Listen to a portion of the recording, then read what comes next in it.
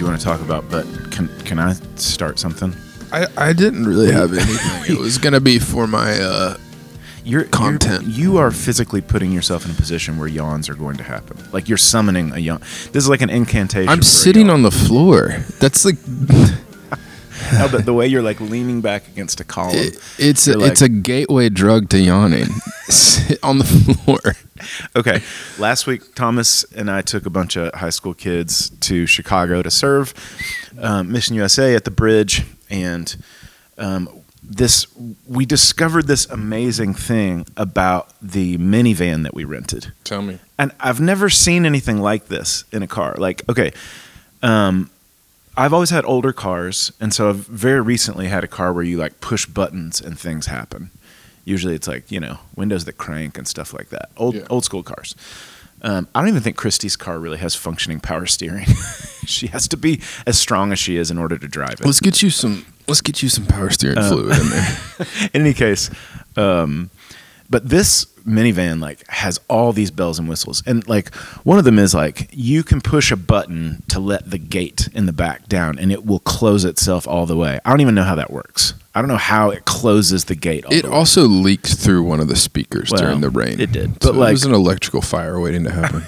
But like my point on this is when you touch a button in a minivan, things move slowly. Yeah. Like the side sliding doors, you touch a button. It usually warns you with like a little noise. Yeah. And then it's like, okay, this is going to slowly, like comically slow. Yeah. That's how slowly doors open and close in a minivan when you push a button.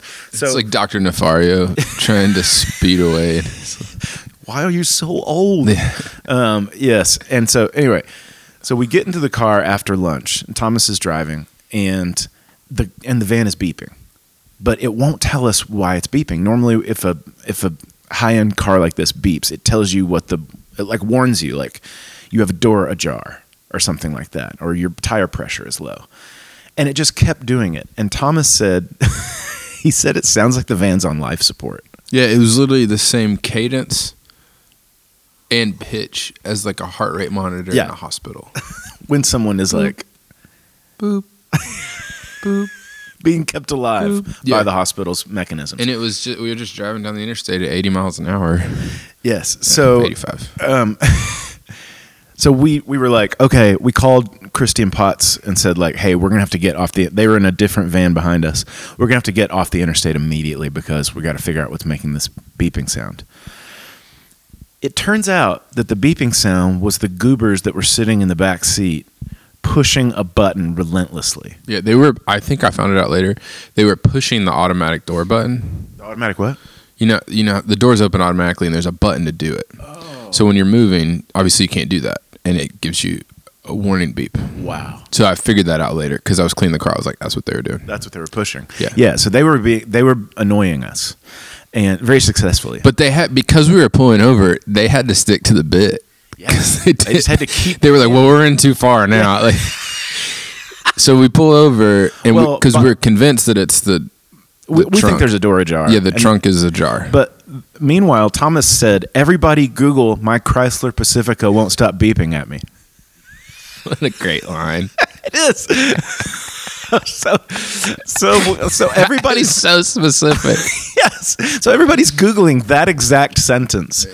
And all of a sudden, Manny, who's sitting in the back, who's gaslighting us with the beeping, meanwhile... Yeah, he gaslit us. Yes, he gaslit us. And so he's saying to us, okay, guys, on the little iPad thing, go into vehicle and settings and then push this button and push that button.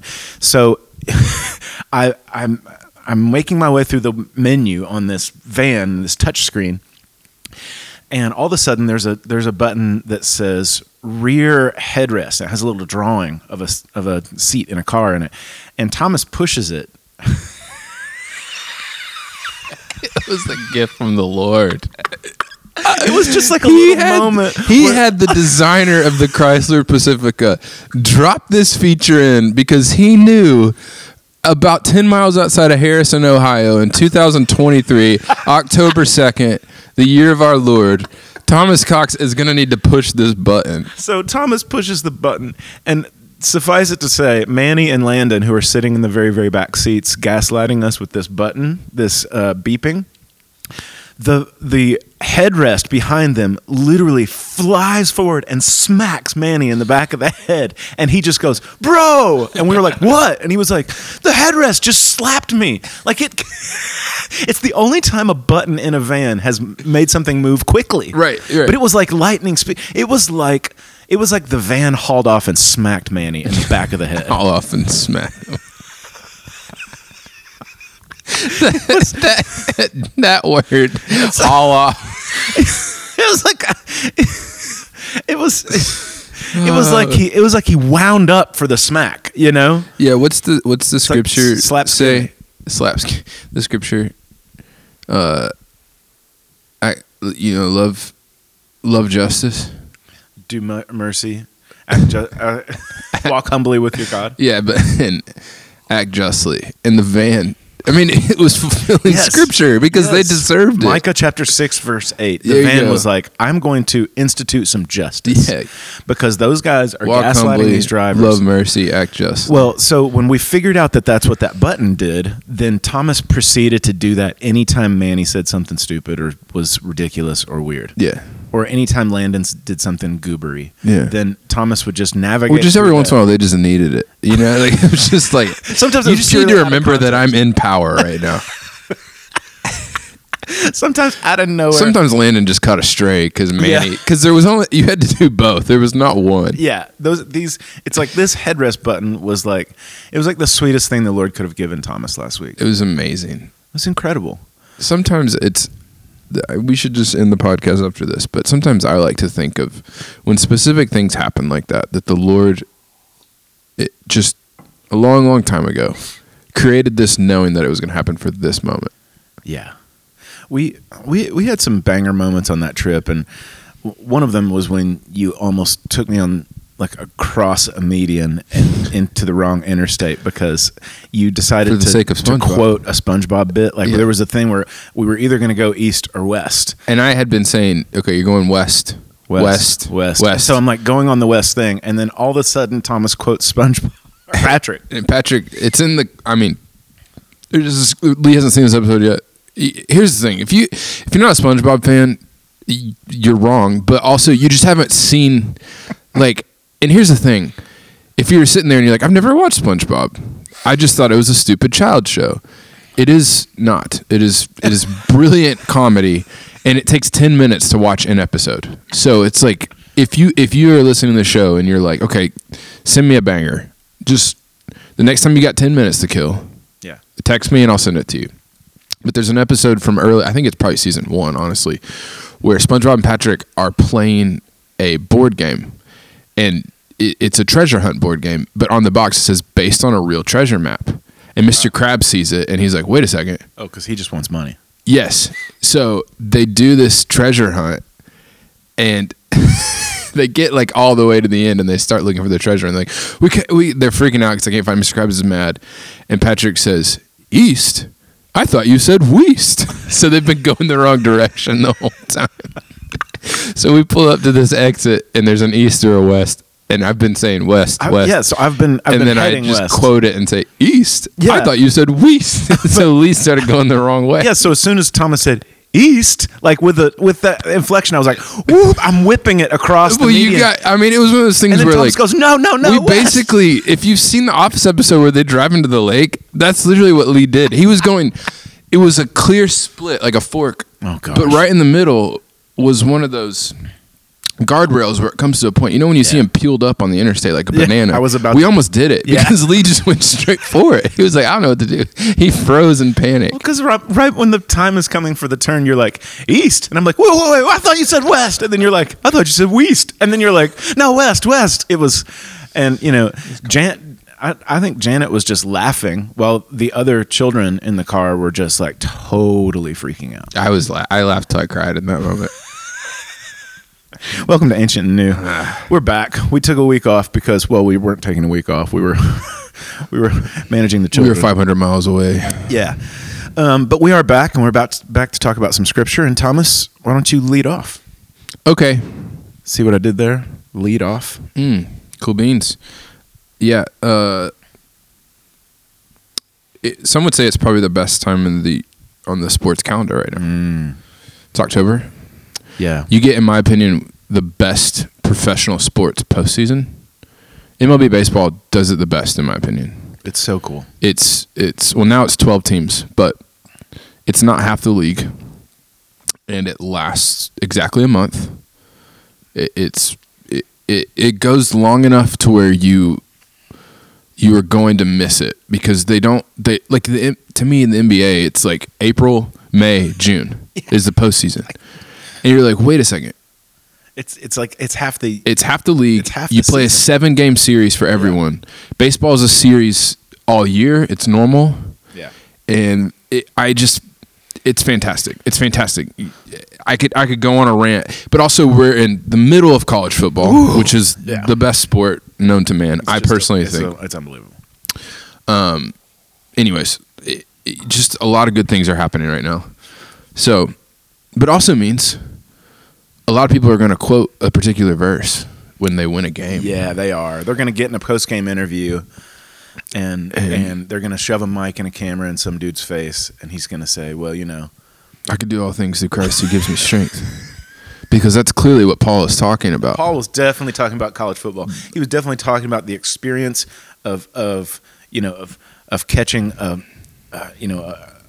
dot on the boundary. He was definitely talking to you, fill in the blank MLB player who makes $13 million a year.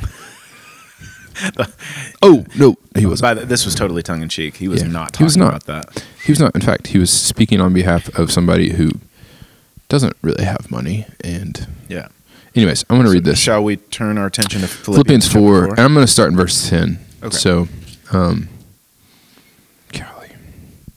this is Paul. I rejoice greatly in the Lord that at last you renewed your concern for me. Indeed, you were concerned, but you had no opportunity to show it.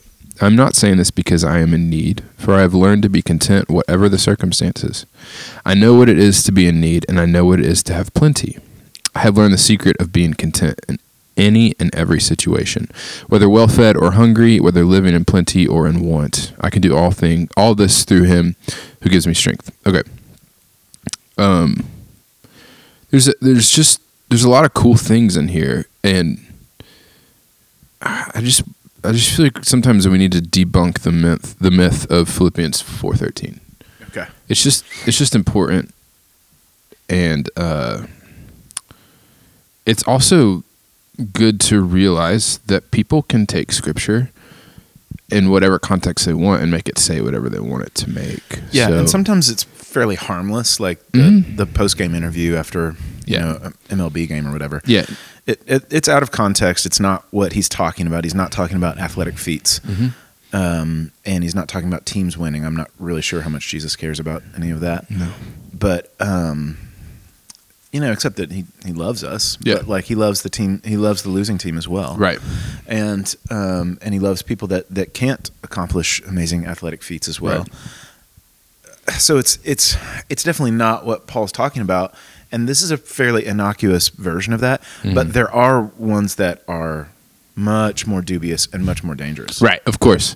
So we're not going to go all the way down the rabbit trail of that today, but this is where we are, and but I think it's important to set it up by saying, like, this is something to be aware of. If you're not already aware of it in the world, people take scripture. This is innocuous, but there are times when just like historically, some crazy things have happened, and people have used scripture to defend it. 100%. And you're like, wait a second. The patriarchy, racism, the list goes slavery, all kinds of stuff. And it's like, wow. If you do just a tiny bit more investigating, you realize, okay, no, that was wrong. Anyways, all that to say, it's something to be aware of. I know there's probably an audience, a listener out there who are like, okay, I can fast forward through this 45 seconds. There's probably somebody out there listening to this, out of the three of you, who could take who this may be news to, and you're like, wait, I've never really thought about that. That's good to know. It's always important to understand the context of whatever you're reading, who it was written to, when it was written, and what all's going on around it. And this is a great example of that. Yep. Paul, right before this, says, I have learned the secret of being content in any and every situation, whether well-fed or hungry, whether living in plenty or in want. Paul is a missionary who, like had a job, but also like he knew what it meant to step out into situations and trust the Lord. If I look at Paul and I understand, like, and I'm trying to understand what he means by this, which is like, to say, I have a secret of being content in every circumstance, whether I'm eating, whether I'm not eating, whether I have a home, whether I don't have a home, whether I have clothes on my back, whatever, fill in the blank, like whether I have what I need to survive or whether I don't, I know what it means to be content in these situations, which I think is something that everybody who's ever read this letter right there should pause and say, whoa, I need to try to figure this out. Yeah. He's got a secret. He's got a secret. And he's a wise dude who went through a lot, by the way. Yeah. So as Americans in the Western world who live in the Southeast, who, like, and I'm not trying to minimize anybody's situation. I'm just saying, just from my life, we'll say it from my perspective. For me, as somebody who, like, if I were to put my life up against Paul's, and I don't think comparison is a wise thing to do ever,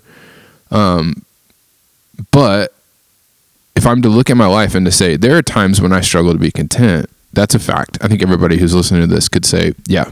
Or there are times when I'm struggling with whatever's going on in my life, or I'm frustrated with the Lord, where I'm worried about if I'm going to make it or not.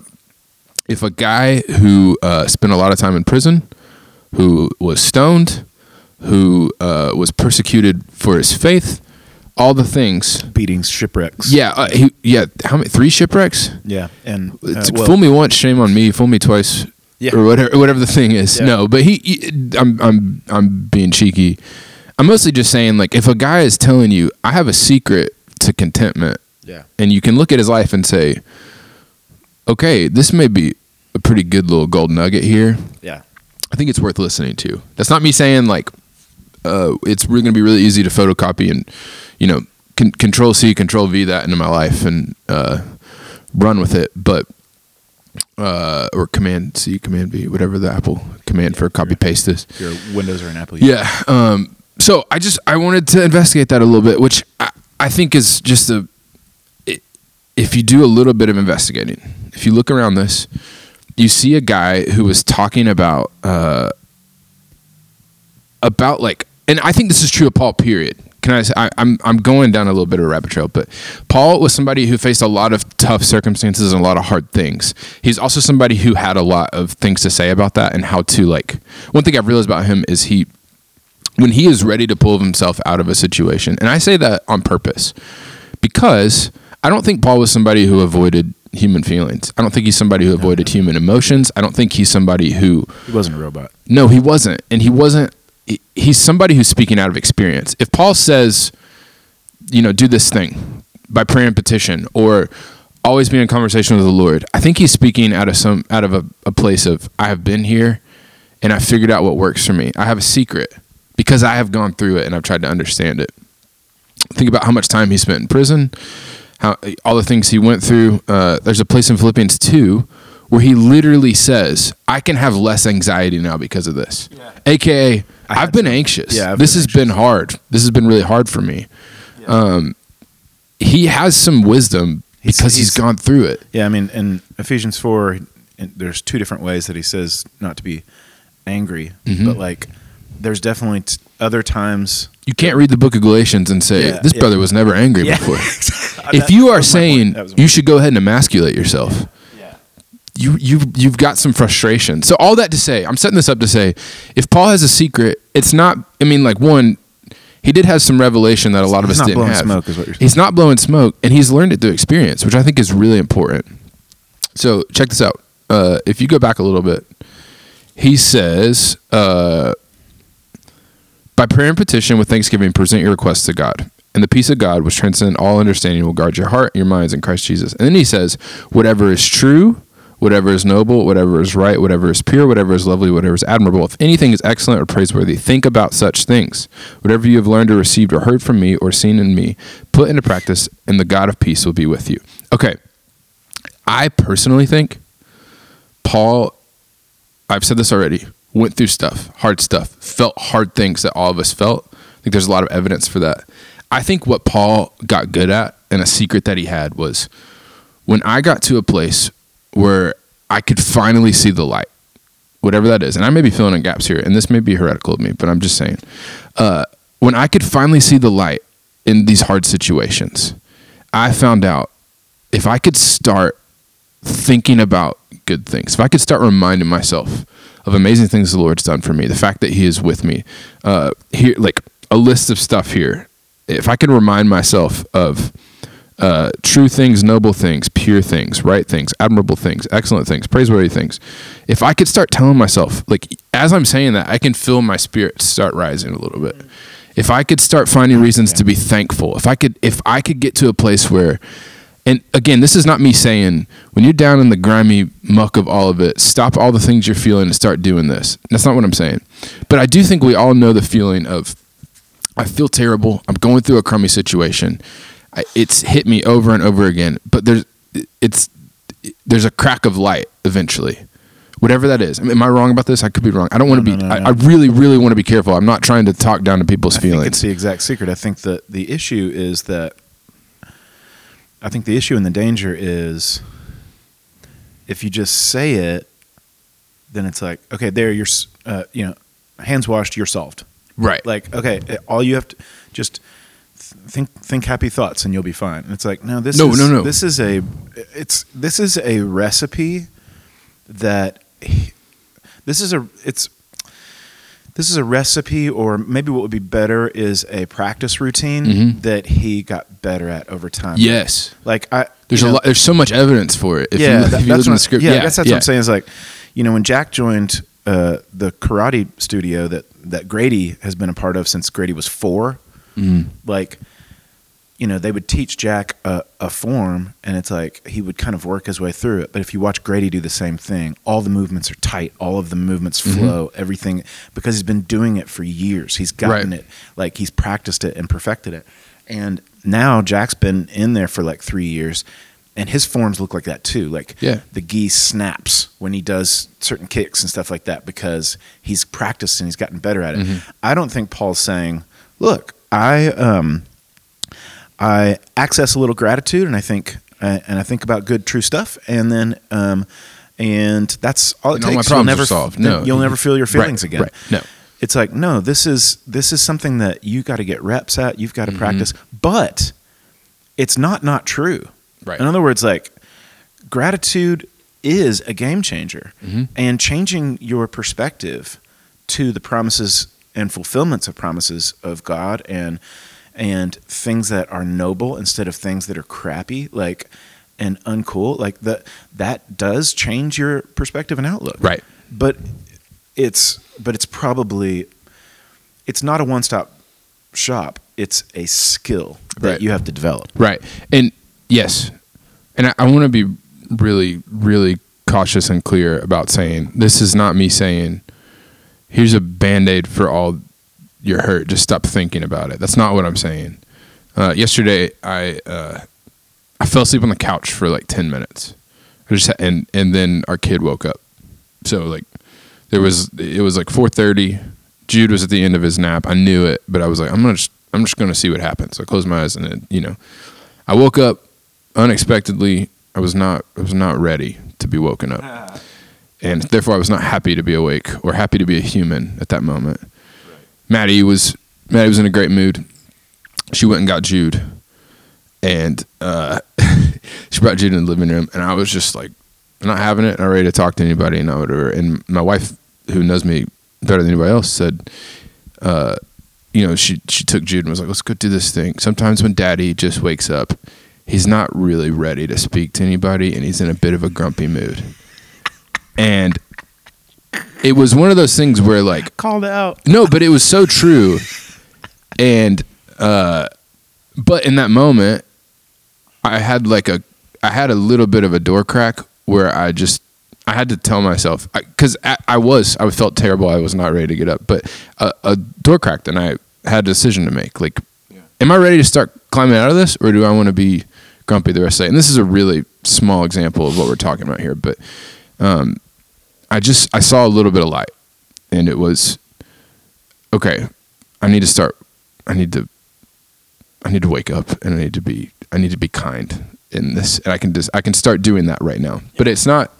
I want to make sure that I didn't just open a can of worms and I'm gonna crush everybody. To take it all the way, to drive it to the hoop, like when he says, "I've learned this secret, and because of that, and I'm getting better at this skill, like whatever situation Jesus puts me into, he strengthens me to handle it." Mm-hmm.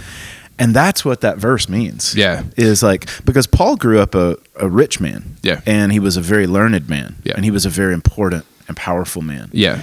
And then he became this foreign missionary going out to places where nobody knows who you are, nobody cares, and you don't have anything. Right. And you're getting beaten up, you're getting shipwrecked, you're getting like bit by a snake. Yeah, you're getting dissed, like you're getting like all these things, and he's like, whatever Jesus puts me into, like I can do it. Yeah, I can do anything because, and what he means by that is I can handle any hardship because Jesus enables me to, and the way he's enabling me to is he's enabling me to do it through the development of this incredibly important skill. Mm-hmm. But yeah, no, I'm thankful that you helped me close the book on that. I want to look at something in Revelation 22. The apocalypse. Ooh. That's what that book is called in the original language, the apocalypse. Are you talking about like the world exploding? No, I'm not talking about the world exploding. Yeah, so this is just the beginning of the last chapter of the Revelation, and John makes it clear that what's being revealed here is, like, by the way, and I'll steal this from Tom, like the word apocalyptic, that makes us think of like, like a post-nuclear disaster of a planet where nothing grows and everything is horrible and only Will Smith is left. Yeah, it's Wall-E. Yeah, and actually in the Bible, the apocalypse is a very awesome thing. It's when Jesus comes back, and we all go to heaven. It's like basically John gets a glimpse into this is not only is this what's happening one day, but this is what happens, and this is what's happening in the world around you. You just can't see all of it. And here's a little glimpse behind the curtain, that's kind of a literal translation of apocalypse. We're going to open the curtain and reveal what's going on. And you're going to get to see Jesus in a new way. Yeah. But this is like, the last chapter is like, okay, we're zooming forward. This is what it's going to be like when the new heaven and new earth are experienced by us. Then the angel showed me the river of the water of life, as clear as crystal, flowing from the throne of God and of the Lamb, down the middle of the great street of the city. On each side of the river stood the tree of life, bearing 12 crops of fruit, yielding its fruit every month.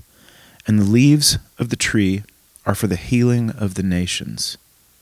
Whew, that's really beautiful. And that's really beautiful when you consider what's going on right now in Gaza and Israel. Verse 3 says, "No longer will there be any curse."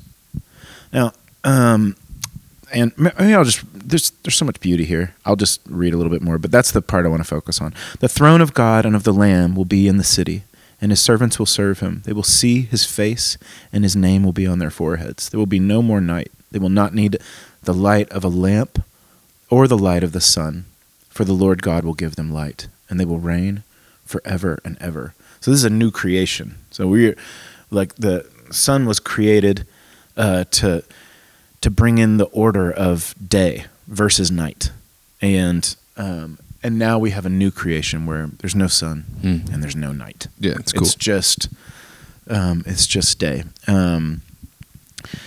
I've always thought about it like, have you ever had one of those days that you're like, oh, this is the most perfect day, I wish it would never end? And it's like, that's kind of what heaven is. It's the perfect day, and you finally get that wish. This is never going to end. It's just going to be amazing. But the thing that caught my attention was in verse 3 where it says, "No longer will there be any curse." Okay, so that made me think about something. It made me think about the book of Galatians. Okay. And I want to run over there real quick. And, okay. Galatians, the Apostle Paul is writing to this little church because basically after he left from kind of starting it and getting them built up and getting leaders in place, some folks came in behind him and said, yeah, believing in Jesus is cool, but you also have to follow like Jewish ritual law. You have to eat only ritually clean Jewish food. Men have to undergo the rite of circumcision. Like you have to be Jews first, and then you can be a Jesus follower. What chapter are you in? And I'm just talking in general. Oh, okay. I'm going to read a little in 2 and mainly in 3. But and so Paul found out about that, and he wrote this seething letter saying, "No, you do not. Yeah. You do not have to follow any of that stuff, and you do not have to become like a Jewish person before you can walk with Jesus. All of that stuff is completely out." Mm-hmm. And he says it. So I'll give you a little example of that. We who are Jews by birth and not sinful Gentiles know that a person is not justified by the works of the law, but by faith in Jesus Christ. So we too have put our faith in Christ Jesus that we may be justified by faith in Christ Jesus and not by the works of the law, because by the works of the law, no one will be justified. So he's talking specifically about not only like ritual and ceremonial law, but by the 10 Commandments, by the Torah, by the instruction. God gave these instructions on Mount Sinai to Moses. Moses gave them to the people, and this is how we're going to live. We find out from Paul in Romans chapter 3 that no one was ever expected to live that way. We talked about this in our last episode, but I want to keep this. Theme going. So, let's see. So, in chapter 3, you were mentioning this before. Chapter 3, he says, "You foolish Galatians, who has bewitched you?" So he and then so cheeky. Yeah, he's fired up.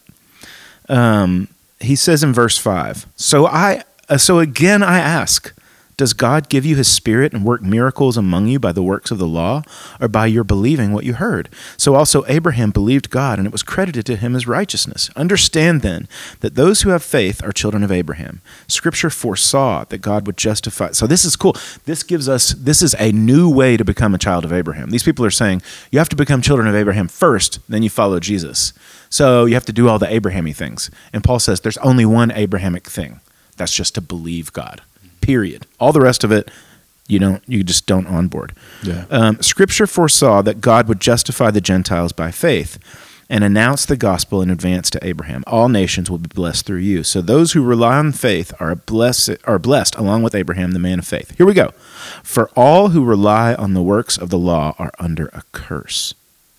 As it is written, cursed is everyone who does not continue to do everything written in the book of the law. And he goes on to say that Jesus became our curse for us. Mm-hmm. I wanted to zoom in on that word curse. Basically, like the idea was, okay, we've got these instructions. So you follow the instructions and then you're okay with God. And then we find out it was never supposed to be that way because God knew nobody was going to be able to do it. And so Paul goes farther and says, actually, all that instruction, trying to follow it, it's a curse. You're cursing your own life because you're never going to do it. You're just going to butt your head into a wall. And then we get to the end of Revelation 22. We are like looking in high def at heaven. And he says specifically, there's no more curse. Mm-hmm. And I'm like, wait a minute. One, that's amazing. Like there's no more curse. That's fantastic. But also the place that took my brain was the curse is the law. It's the instruction. Yeah. There's no more instructions. You won't need rules there. Yeah. You will be a new humanity. I will be a new kind of human. Yeah. And I'm going to see God face to face, and I'm not going to need rules to follow. I'm going to see his heart on display, and my heart will be transformed. And I'm not going to heaven is not going to be a thing where finally I'm willing to be disciplined and obey the rules. Right. No, the rules are gone. You're just going to be a completely different kind of thing. And that for people who feel like they're perfectionists but frustrated, that's good news. For people who know they're not perfectionists but who just always fail, that's good news. Yeah. Like, that's just good news. Like, the curse is gone. The law is gone. The instructions are gone. Yeah. Like, trying to keep the rules is gone. Yeah. That's awesome. Yeah. That's really cool. Was it on here recently where I was talking about the way I've been thinking about heaven lately? Or is that somewhere else? Where were we? I couldn't say. Maybe we were in the Windy City. No, it's been a few weeks ago. Anyways, I think it may have been on here, so I may be repeating myself, but I think lately just to honestly expand my view of heaven. I think what reduces our view of heaven is trying to think about what it is, like what it'll look like. What, are we going to eat? Will there be sports? Will I get to keep fishing? Will the things that I love here, are they still going to be there? Yeah. I think that really shrinks it down. Yeah. When in reality, on this side of things, I don't really know. There's some practical things we can look at and say this will be what it's like, but I think what has helped my my human brain think about heaven is to think about what's not going to be there as opposed to what is. Yeah. Because there are things that I know for a fact are not going to take place. We in talked. There. We did. Where were we? We were in my living room. This was like maybe 3 episodes ago. Oh, bummer. No, it was great. Keep going. Well, anyways, because what we were talking about was we may not know what is going to be there, but he does specifically say, like, there won't be tears. Yeah, there's things that are just not going to be there. There won't be pain, which literally is to me is the equivalent of like, it's the equivalent of. I don't really know how to word this. It's just it's like when you if you're looking at through a telescope at an object really far away and you're zoomed in on it and you can make out some things about it, but if you step back from it and look at the big picture, you're like, whoa, I didn't realize this was part of this. I didn't realize this was the landscape of it. That, to me, that's what's happening when I can tell myself, like, here's what's not going to be here. When I try to zoom in really hard and think about what it's going to be, I'm not really going to get a clear picture of it because I just don't know. Like, frankly, there are things I don't super know. We can look at this, the thing you just read, and say, whoa, that's cool. Like, I know that's going to be a part of this. But when I try to refine it and create what my human brain, I'm really reducing it. Like it's like what, I don't know. It's like when I look at a TV show from when I was a kid. I was like, how did I watch this? Not because it's bad, but because like when I think about the size of the TV I watched it on, and like if I ever watch an old YouTube clip of a Tennessee game from like 2002, I'm like, how did we understand what was happening here? This is so grainy. The graphics are bad. I think we did that. I think we said the exact same thing. Yeah. And you used Jack's quote. Yeah, Jack's quote. Yeah. These graphics. It's like it's like playing pickup basketball and like you have an option to pick that one kid who was really good when you're in middle school who's 5'2" at the time and looks like a giant, but actually he's not that big. Or you can take like LeBron or Shaq or something, and you're like, oh.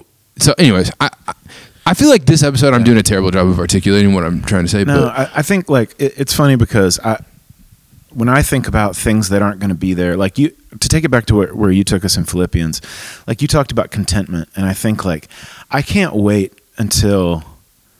Like, I'm going to have to work the skill in order to get there with contentment. I'm going to have to keep doing that the rest of my life. I can't wait till that's gone because, like, I am a person that, like, if I don't get my way, my first thing is to feel really deprived and upset. I'm like I'm always ready to be, like, if it may not come across this way from the outside, but from the inside, it's like, I'm ready to become Gollum or something. I'm ready to become such an dehumanized creature that's just like bitter, but in heaven that's going to, like, discontentment won't exist because all needs will be met. That's fabulous. Here we got to fight for it. That's right. We got to work the steps and fight for it. It's important to do. When you were saying like, when do we talk about this, and I said, was it the Windy City?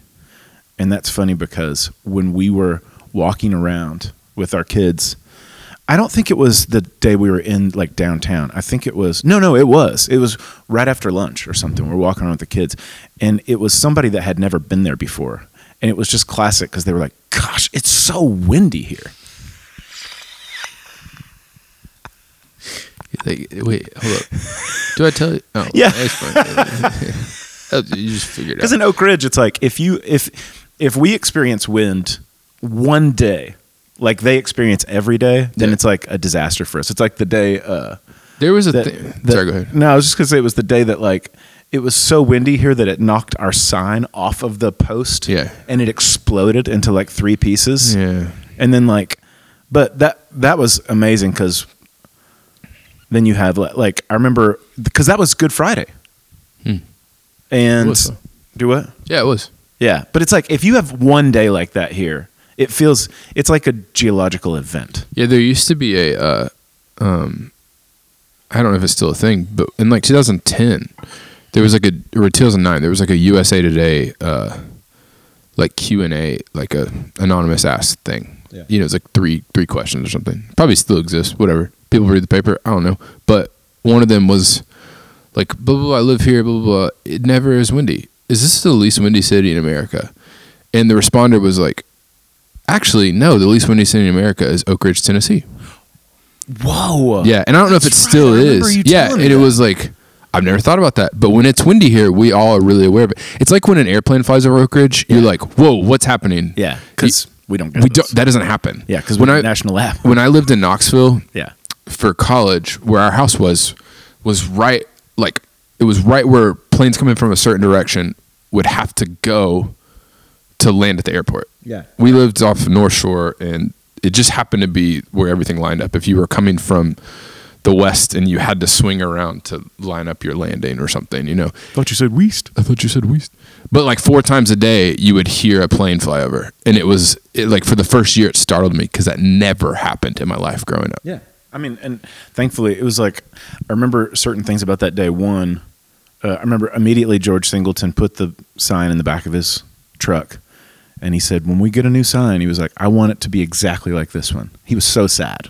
Yeah. And also it was like, I remember Charlie, it was like before somebody was telling me there was a problem with the roof and there were like shingles down, and Charlie Job had fixed them before I could walk out to look at them. Mm-hmm. And you're like, I'm so glad people like Charlie and Jeffrey exist that like, they don't even have to ask anybody. I think Joe was in on that too. I think Joe fixed you're right. And it's like, Joe Penley, like they just hop up there and fix it before I know it's a problem and can even get anxious about it. Right. I didn't even have to work the steps of the Philippians 4:13. I just got to go straight to the post-game interview. Wow. Oh man. Well, thanks for listening, folks. We missed you last week, but we're glad to be back. I'm Lee. I'm Thomas. This has been Ancient and New. I am new.